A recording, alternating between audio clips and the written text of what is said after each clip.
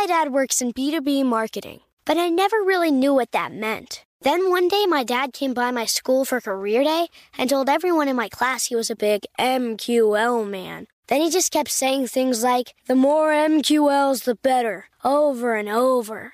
My friends still laugh at me to this day. I think it means marketing qualified lead. One thing's for sure. I'll be known as the MQL man's kid for the rest of my days. Why couldn't you just be a fireman or a lawyer? Why? You ruined my life, Dad.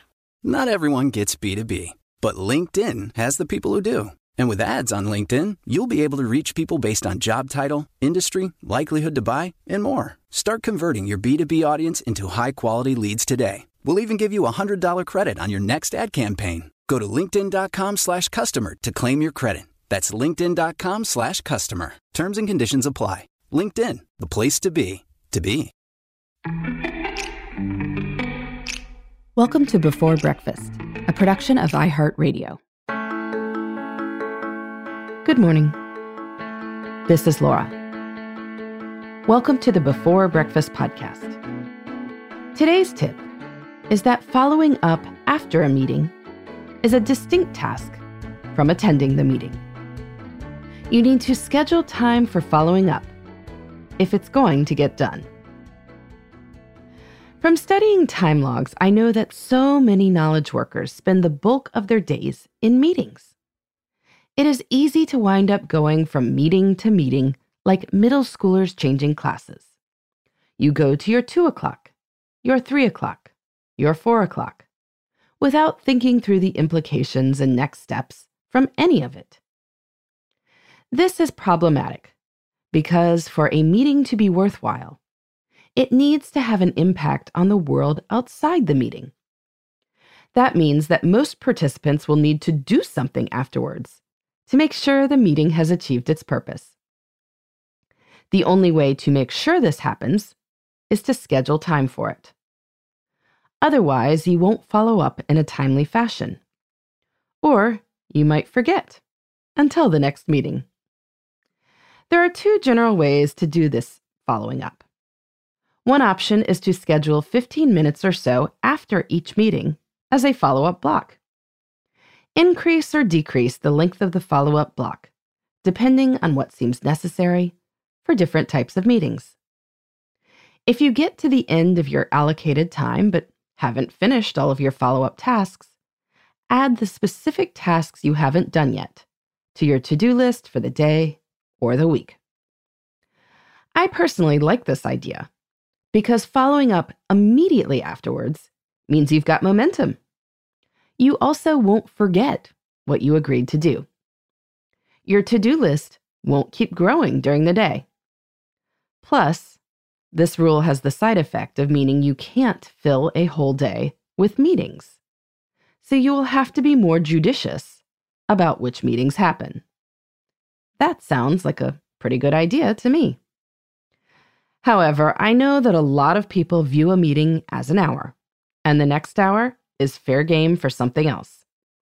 If there is no convincing you otherwise, or there's no way to avoid it, then you need to do something else to make sure you don't forget or lose urgency. Probably the best way to solve this problem is to add things to your task list during the meeting itself. You still need to schedule another time later for follow-up, but at least you won't be in danger of forgetting anything as you race off to your next meeting. But, and I am serious here, the meeting follow-up time still needs to happen. If you have more than one meeting every workday, then meeting follow-up should probably be a recurring task on each day's to-do list. Schedule some time, maybe an hour that you have open later in the day, or 45 minutes after the last meeting has ended, to go back through your meeting notes. Either do the tasks you have written down, or schedule a future time for any major tasks.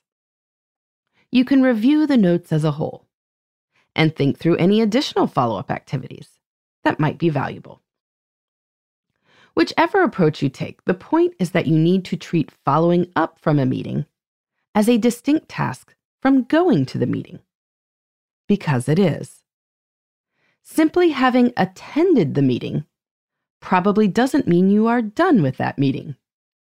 So have a plan for what you need to do and when you will get it done. And now, a related tip. If you are leading a meeting, you can help ensure the team follows up by walking through the expected next steps. You can invite people to reflect back what needs to happen between now and our next meeting, or something like that. Then, as attendees reflect on what they need to do, you can make sure their lists tie in with yours. Calling attention to the fact that there are follow-ups might nudge your attendees to make time to deal with these matters. Or at least, one can hope.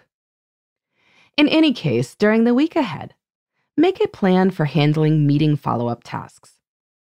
When we follow up on meetings, we ensure that all the plans and ideas generated during the meetings do what they are supposed to do. Otherwise, we are just wasting time, and we will never get that time back. In the meantime, this is Laura. Thanks for listening, and here's to making the most of our time.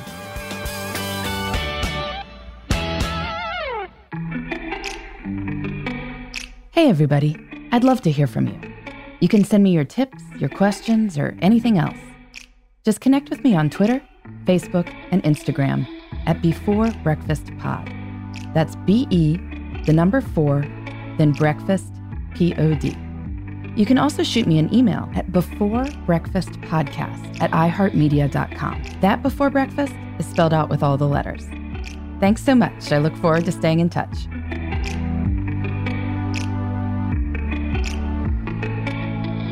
Before Breakfast is a production of iHeartRadio. For more podcasts from iHeartRadio, visit the iHeartRadio app, Apple Podcasts, or wherever you listen to your favorite shows.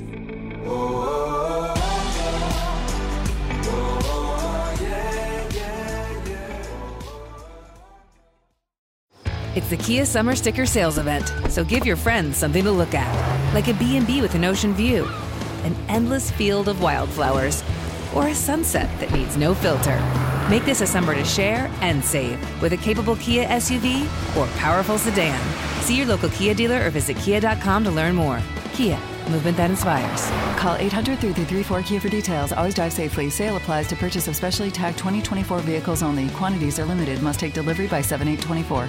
Something that makes me crazy is when people say, well, I had this career before, but it was a waste. And that's where the perspective shift comes, that it's not a waste, that everything you've done has built you to where you are now.